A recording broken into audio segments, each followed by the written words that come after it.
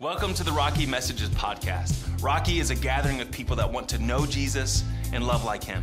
If you hear something today that you'd like to know more about, you should check out our other podcast, Rocky Unscripted, where we take a topic and through conversation and study, we go a little bit deeper. And right now, let's join today's message. Morning, church. Good to be with you. I want to welcome everybody at our Niwot campus, everybody who's hanging out with us online. Good to be with you. Happy Father's Day to all the dads out there. And we're excited that you're here hanging out with us on this Sunday morning. If you're new or visiting with us, my name is Matt, one of the pastors here. And man, if we can serve you in any way before you get out of here this morning, don't hesitate to connect with one of our volunteers or staff that are going to be hanging out in the lobby after service. So cool that you're here. It was about 25 years ago at a church service at the church that I grew up in. About 25 years ago, I was sitting in a service very similar to a service like this, where I experienced something that I had never experienced before. In fact, it stood out so much that I can clearly remember. I mean, I could tell you what the sanctuary looked like, and this story is just so fresh on my mind in light of the topic we're talking about today. But I was sitting in a service just like this, and I grew up in a Baptist church, and so some of you, any other Baptists in here? 4 of us, that's okay.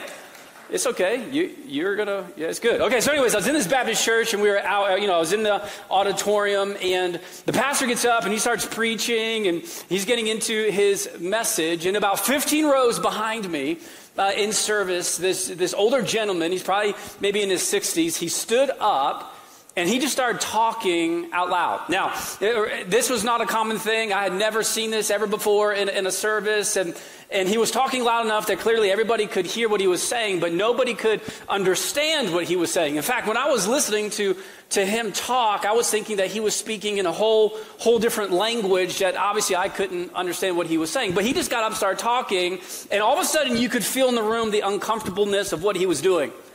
There's a couple hundred people, in the service, and I remember looking at the pastor thinking, what's he going to do, and no one's listening to you. We're all trying to figure out what he's saying. And so pastor's up there and he kind of does his deal. He's like, well, thank you, brother. Thank you, brother. That's very, just go ahead and have a seat. And this dude ain't having none of it. Okay. And so he's just standing there and he keeps going. And so the pastor again says, hey, thank you so much. And so, I started looking back at this guy and he's just standing there and he's just, saying his words. And so two ushers start walking from the back of the auditorium. This is the point I'll never forget. Two ushers walk, they get up right beside this guy and they kind of like pull him out into the aisle. And this guy, he just keeps talking, doesn't even acknowledge these guys. And these two ushers get one on each side of his, like underneath his armpit, and they just pick him up.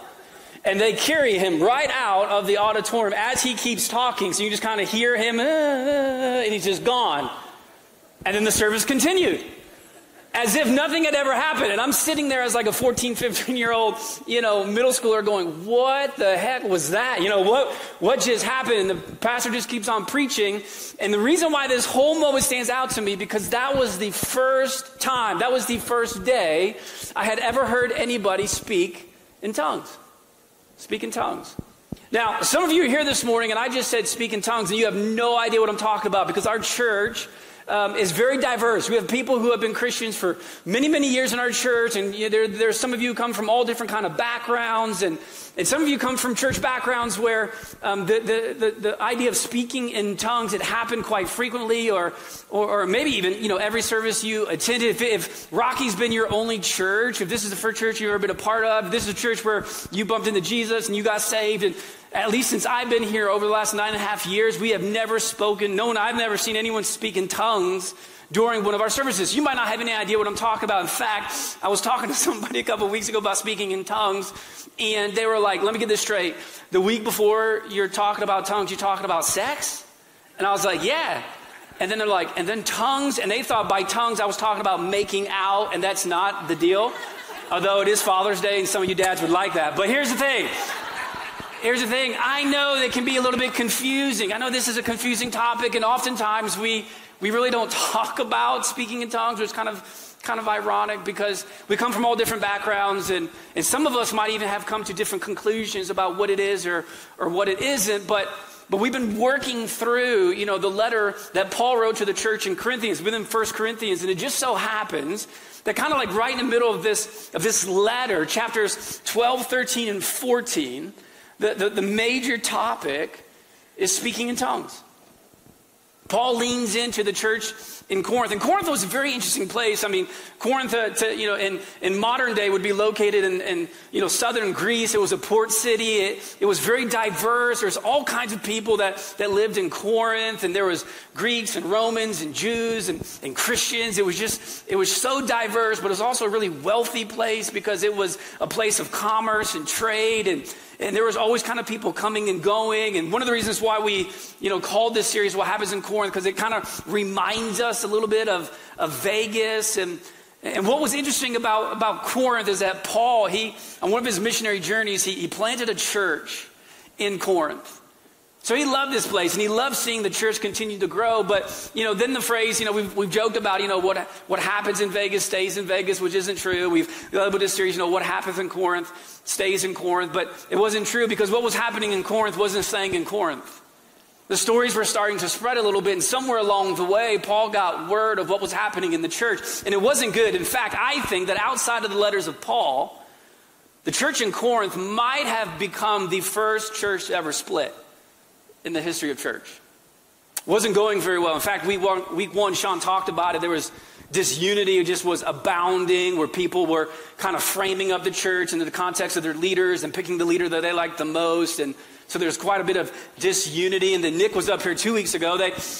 Paul had to address that they were kind of leveraging communion in all the wrong ways for all the wrong reasons. And in fact, that culture was really struggling how the church, it brings unity, not disunity. It doesn't matter where you come from or how much money you have, but essentially the rich people were kind of taking advantage of communion and not really thinking about the other folks in the church who may have had less than them. And so it was causing a really negative thing. And then last week Amanda was up here, and just immorality was just part of that culture.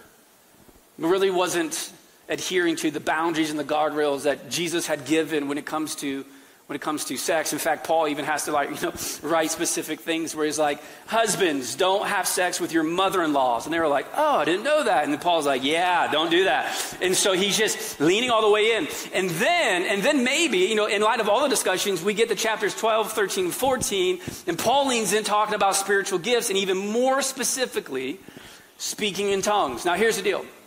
I would argue, I've been in ministry almost 20 years now, and I would argue that speaking in tongues is definitely maybe in the top 10, maybe even a little bit higher, top 5 of some of the most controversial, misunderstood, complex topics in the church. This is why we don't like talking about it. And I'll even be honest, what I'm going to do today is kind of like a survey of 3 chapters, and I'm going to move pretty quick. And if you come from a different background, if I say anything that you might be like, I don't think that's true, just hear me out a little bit. I'm more than happy to talk afterwards. But we're just taking one message addressing something that has caused a lot of disunity in 2,000 years of church history. Now, what's also interesting about this topic is that the origin story of tongues, so we're going to look at the story in just a second of where we see speaking in tongues for the first time. The origin story of speaking in tongues is also the origin story of the church. It's very interesting. If you said, how did the church launch? What was the story?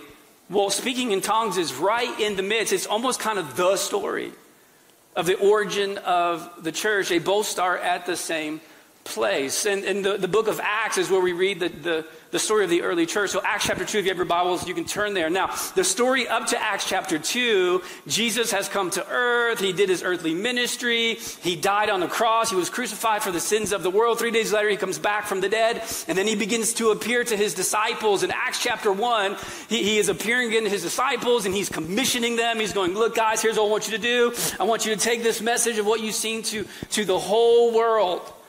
And he goes, now I'm going to leave you. He says, I'm going to ascend into heaven. And then we've talked about this before, but he essentially says the Holy Spirit is going to come upon you, and the Spirit inside of you. This is what Jesus says. The Spirit that's going to come to be inside of you will be better than the Jesus beside you. This is going to get better. which would have been incredibly difficult for them to understand because they're going, how's this going to be better? They didn't quite get it. But Jesus says, I got to go prepare a place for you. And they're going, can we come with you? He goes, no, you can't. You're going to stay here. And then he says, you got to wait.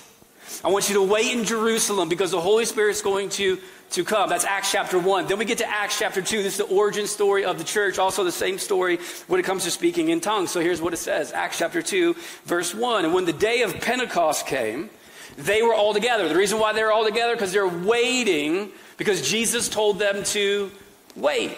So they all came together in one place. Now you may even notice we have certain denominations that leverage the word Pentecost. And so even the word Pentecost can be scary to some folks. And oftentimes it is associated with speaking in tongues, which makes sense because it's the same origin story for both the church and tongues. But Pentecost really isn't all that of a scary word. It comes from the Greek word Pentecoste. It simply means 50th. That's all it means. 50th.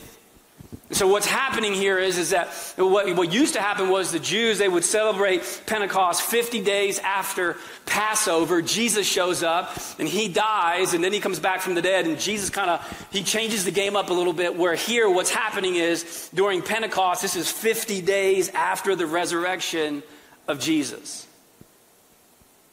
It just so happens that the origin story of the church is going to happen 50 days. It's Pentecost. And so obeying what Jesus told them to do, they've been waiting now. So the distance between the timetable between Acts 1 and Acts 2 is 10 days. They haven't seen Jesus in 10 days. And then Pentecost arrives, and they're all gathered together, and they're waiting because that's what Jesus told them to do. And then here we go, verse 2. It says this: suddenly, a sound like the blowing of a violent, or some will translate that as mighty or strong wind. It came from heaven and it filled the whole house where they were sitting. So it's very interesting. This single line gives us a lot of description. I love it, about how the Holy Spirit moved, especially in this moment. Suddenly, just came out of nowhere. Suddenly they heard something that they had never heard before. And best way they could describe it, they go, it's kind of like a wind. It was so profound, and they knew that this wasn't like an earthly wind. It came from somewhere else. It was real. Even though they couldn't touch it, they could feel it. And the force of the wind, they go, it wasn't created, it wasn't man-made, it wasn't manipulated, it was from another place. Verse 3, then they saw what seemed to be tongues. Now, when you get into the Greek, this word here that's used for tongues simply means language.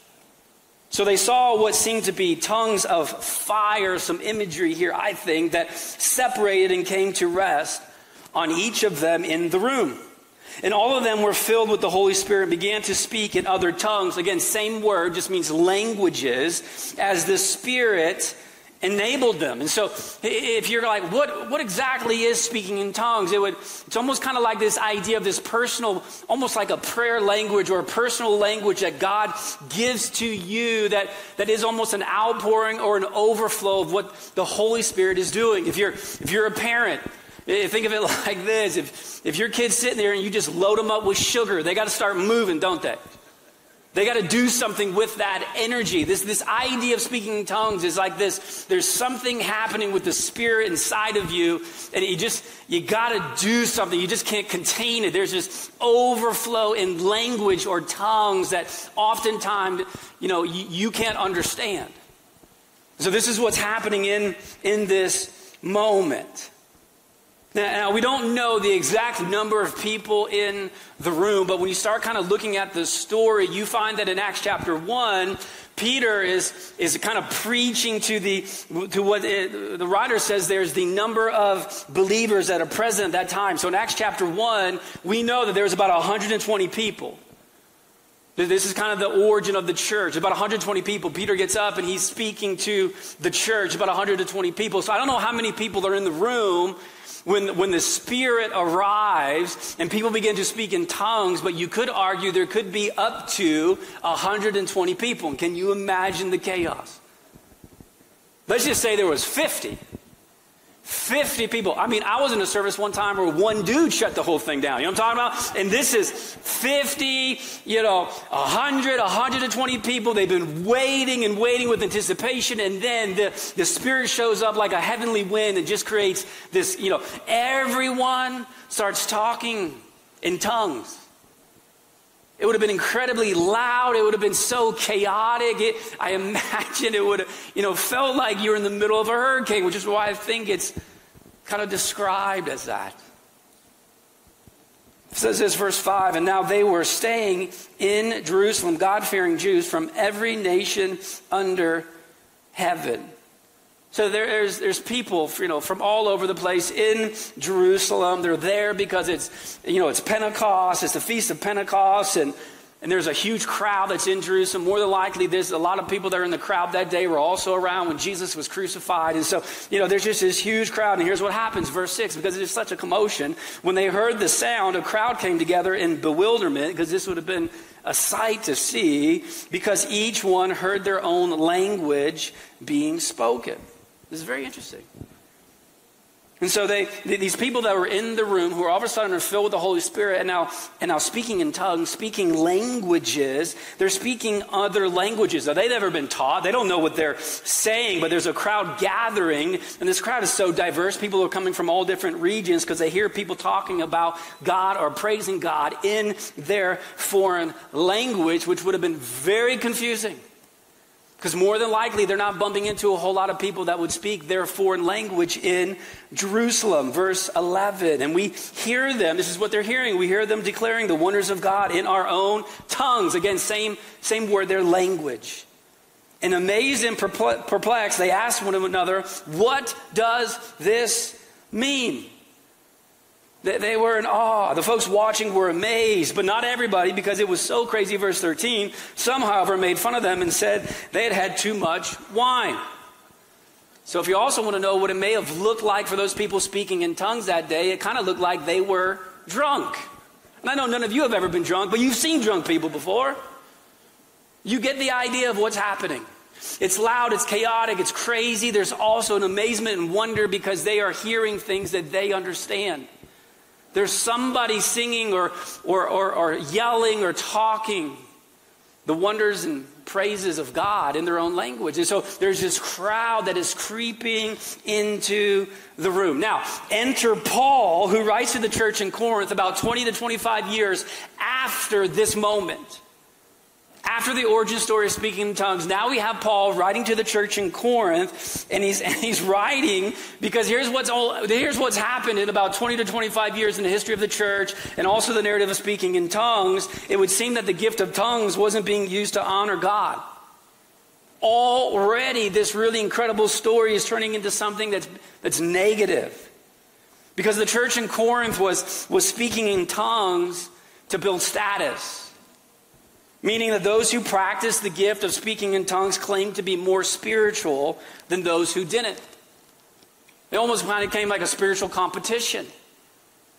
Have you spoken in tongues? Well, no, I haven't. Whoa, You're not as holy as all of us because we speak in tongues, and how often do you speak in tongues, and how long do you speak in tongues? And all of a sudden it became this competition in the church in Corinth. And this is why Paul leans in. This is 1 Corinthians chapter 12, verse 1. And Paul is so crafty here. I'm telling you, we could do a whole series on this because I've been in these 3 chapters for a little bit of time. And Paul is so crafty, so wise to eventually the point he's about to make. But here's what he says, chapter 12, verse 1. He's jumping into the conversation. He says, now about the gifts of the Spirit. Brothers and sisters, I do not want you to be uninformed. What he's saying is, you don't know what you're doing. You're misguided. I want you to understand what's happening here. Paul goes, I want to talk to you about something that is very complex and often misunderstood, but I want you to be informed. I want you to be knowledgeable of it so that you can use it in the appropriate way.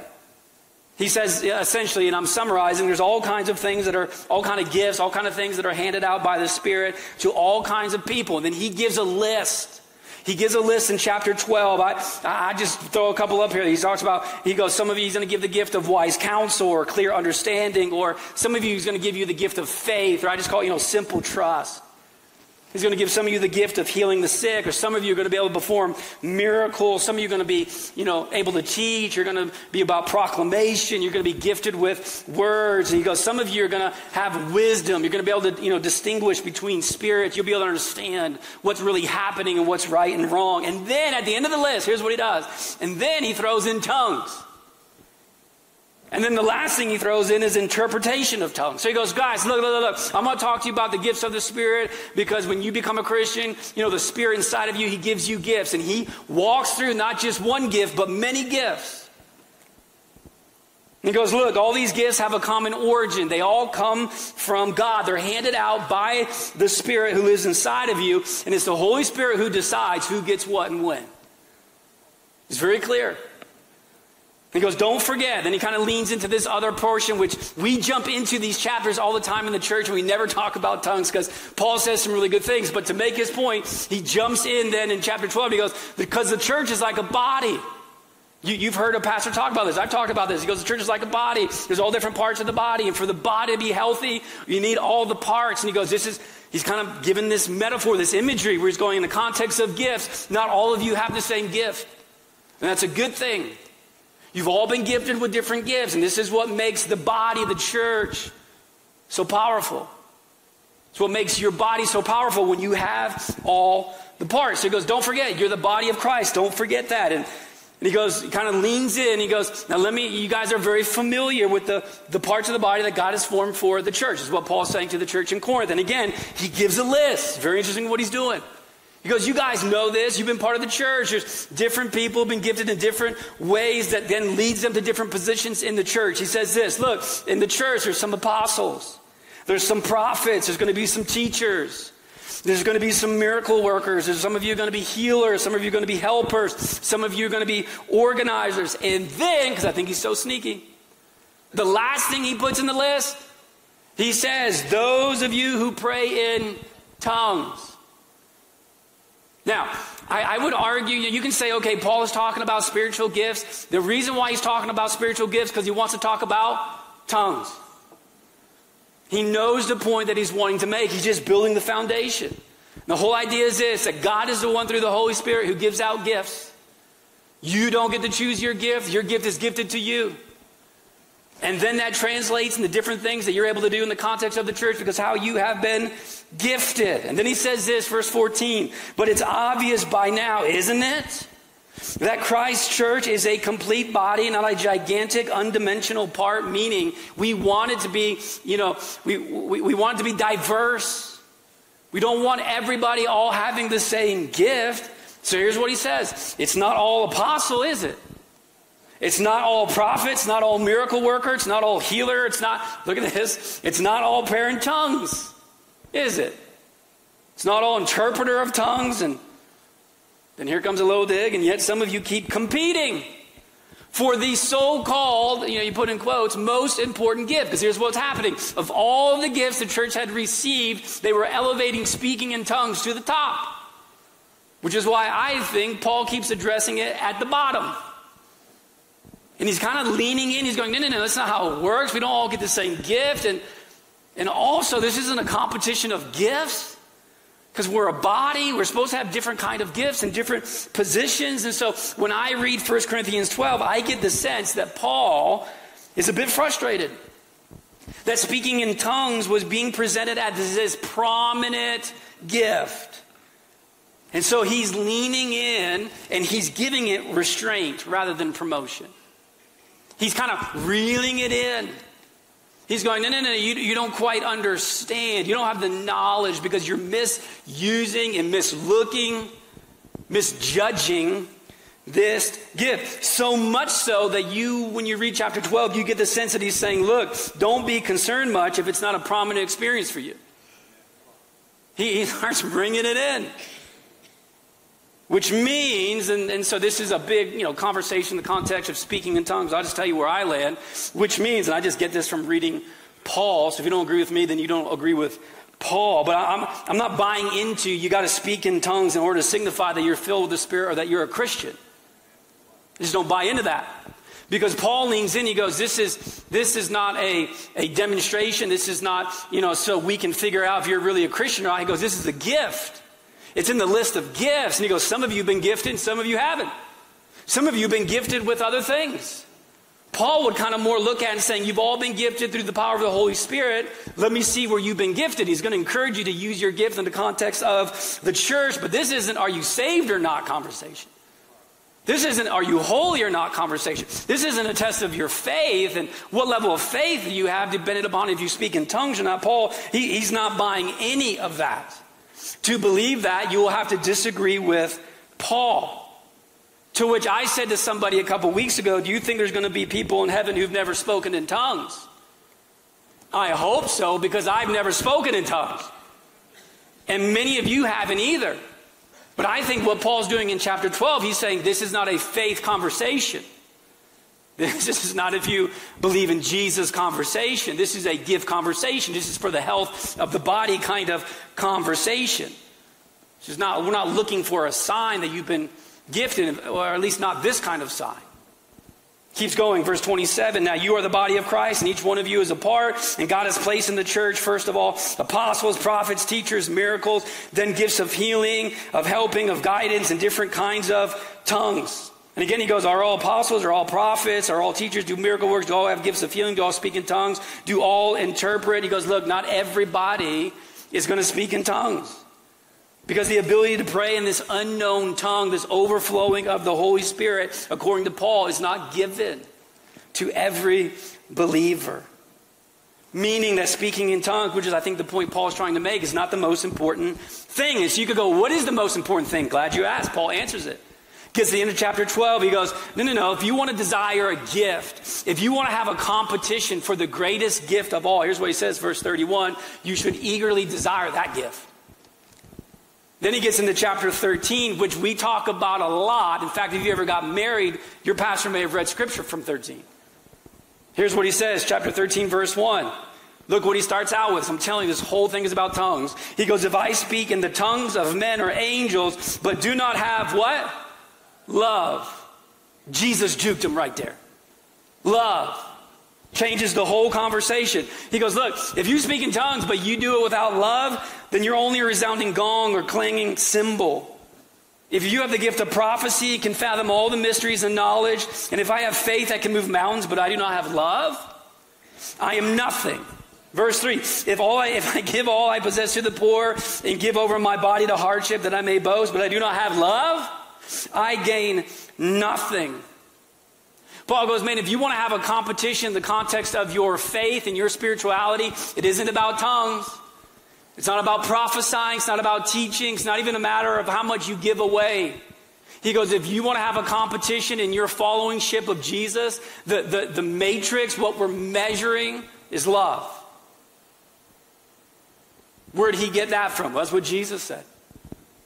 John, back in the book of John 13, John 15. Jesus kind of looks at his disciples. He goes, guys, new command I give to you. I want you to love one another. I will know you are my disciple, not by how you speak in tongues, but by how you love one another. Love. It's right there in the middle of the whole conversation of tongues. And all the verses after that is usually what we read in weddings, because it's a lot of definition of love. And the idea of love is super crazy when you read everything that Paul says. But the ability to pray in an unknown tongue is not the primary evidence of the filling of the Holy Spirit. Paul says love is. Love is. Love is the greatest identifier of those who follow Jesus. And this is where people get confused. Because there are some of you who have emphasized the speaking in tongues to prove to yourself or to others that the Holy Spirit lives inside of you, so much so that you may have even, in the context of your own spiritual formation, faked speaking in tongues. Or been in other environments where potentially people were speaking in tongues and there's nothing inside of you that's necessarily overflowing in the moment. No foreign language that is birthed from the Holy Spirit, but you participate anyways because you kind of want to be in with that crowd because somebody somewhere told you along the way that if you're a Christian, you got to speak in tongues. I got a whole lot of other stories that I could tell you in my own journey, in my own faith, environments. I've been in rooms where there have been 100 people speaking in tongues, and I was the only one who wasn't. And even asking God, going, God, I'm not against tongues, and if you would have me speak in tongues in this moment, I will, but I just can't fake it. I've been in a room the size of this with about 400 to 500 young people, where the preacher on the stage said, we're going to have a wave of the Holy Spirit. I had never seen that before. They put guards at the doors and said nobody can leave. And the pastor was so, just this speaker was, and he was like, whoa. And I was like in row 20. And people in the first row fell down, and second row fell down, and third row fell down and began to speak in tongues. And I was the only dude standing in the whole room, which drew a crowd. And had 10 to 15 people speaking in tongues over me that I may speak in tongues. And friends, I never spoke in tongues. I'm not against it. I just can't fake it. I think it would be an incredible experience to be able to be overflowing with kind of the language of the Holy Spirit to speak in tongues. But it's just not a gift that God has given to me in this season of life. And Paul is leaning into the church in Corinth and going, don't get confused. Don't get this confused. This is not a competition. This is not a test of your faith. This is a gift that God has given. And when used appropriately, it glorifies God and it builds up the church. But be very careful how you use it. Here's what he says. You get into chapter 14 after he does a whole chapter talking about love. What Paul says. 1 Corinthians chapter 14, verse 18. He says this. Humble brag, by the way. I thank God that I speak in tongues more than all of you. Humble brag. You guys don't even do it right. And if you're going to be honest, I do it way more than all of you. I mean, this is what he says. He goes, verse 19, but in the church, look what he says. But in the church, I would rather speak in 5 intelligible words to instruct others than 10,000 words in a tongue. Whew, interesting. He goes, when the church gathers, I want you guys to think about how God has gifted you and how you use your gift. I love this because this is an approach conversation. Some people get upset with me when I talk about the approach of the church, thinking that we should just be able to do whatever we want whenever we want because we got God on our side. Paul would disagree. In fact, he disagrees in what was the most important topic at the time in the church of Corinth, speaking in tongues. He goes, look, when you gather together in the church, I'd rather just have one person give me 5 words I understand than 10,000 words I don't get. Verse 23, so if the whole church comes together and everyone speaks in tongues and inquires, or if everyone speaks in tongues and then inquirers or unbelievers come in, will they not say that you are out of your mind? To which we would go, well, yeah, they will. Paul goes, just from an approach standpoint, when you go back to the origin story of speaking in tongues in Acts chapter 2, Peter was not reaching people through speaking in tongues. He wasn't speaking in tongues and people got saved. Here was the story. The story was that they were waiting for the Holy Spirit, and the Holy Spirit came upon them, and they were so overwhelmed with the presence of the Holy Spirit, they began speaking in other languages, and the crowd that is in Jerusalem hears the commotion. They are drawn to it, and then Peter stands up, not speaking in tongues. Peter stands up and begins to preach in Greek, which was the common language of the day. And because he is speaking words that now people understand, he's preaching Jesus. 3,000 people come to a knowledge of Jesus. They repent of their sins and they get baptized that day. And Paul is going back to the origin story and saying, if you're going to speak in tongues in your gathering, if there's going to be all these people speaking in tongues and you have unbelievers coming in, they're not going to know what you're saying. And for them to make a decision to follow Jesus, they're going to have to understand. So essentially, Paul leads into the church and he goes, stop it.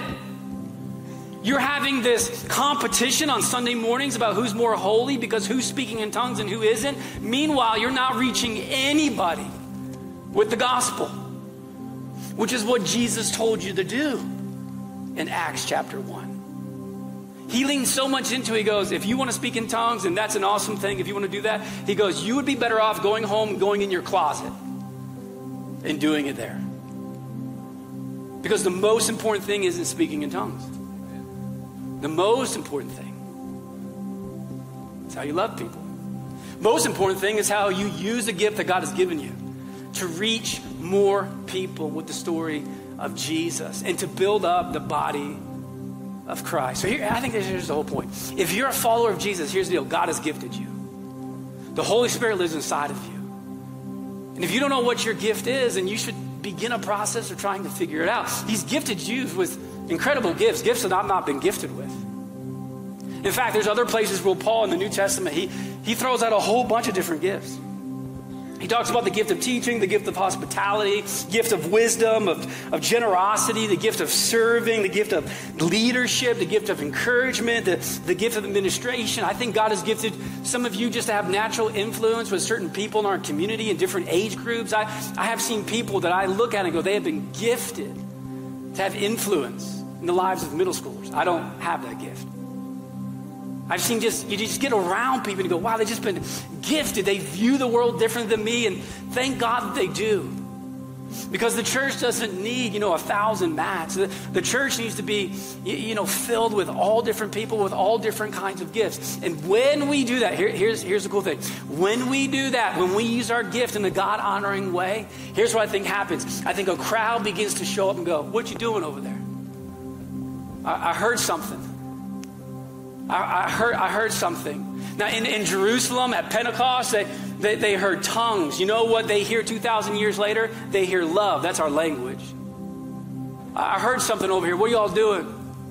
I heard that the church served or the church gave or they're generous in such a way. I just want to kind of know what's going on. And in the midst of the church living out the gifts they've been giving and loving and serving people and being generous in what they have, somebody gets up and says, let me tell you why we do what we do. Because somewhere along the way, we bumped into Jesus and he changed our life and he can change yours. And people respond because they can understand. And they repent and they're baptized. And they jump into the body of Christ. What would happen if there was a church? Now, come on. What would happen if there was a church that says, here's my gift. And I'm going to use it in the context and the filter of thinking, how am I going to use this to build up the body? And to love people well. If a church did that, I think what happened at Pentecost 2,000 years ago could happen today. Radical movements of thousands of people going, I don't understand it all, but I understand enough. And I want some of that. And the church going, come on. This gospel is not just for some, it's for all. It's for all. I don't know where you stand on speaking in tongues. I'm not against it. I certainly think it would be awesome to experience it one day. But it does not define, I think, your faith or mine. It's a gift. Along with many other gifts, when used appropriately, honors God. Let me pray for you. Father, this morning, we thank you for the reminder of how much you love your church. You can see in the scriptures how much Paul loves this church in Corinth. He's rooting for them and he's writing this letter going, guys, you've got it a little bit wrong in some of these areas. Father, I would pray that you would help us to see how we have leveraged certain gifts in this church in a way that is not honoring to you. That we would use our gifts that you have given to us for the right reasons, in the right way, that we may serve and love one another in such a way that it too may draw a crowd, where then we can be the best storytellers of what we have seen and what we've experienced in our old life, that we believe the Son of God died for our sins and 3 days later came back from the dead. And that's the story that's changed our life. And we believe it has the power to change the lives of people all over this world. So help us, if we're going to be competitors, help us to compete in love. Help us to want to outserve one another and love people in our community in such a way, knowing that that is what you are looking for in your church. So help us, grow us, challenge us this morning. We love you and we thank you for Jesus, and it's in his name we pray. Amen.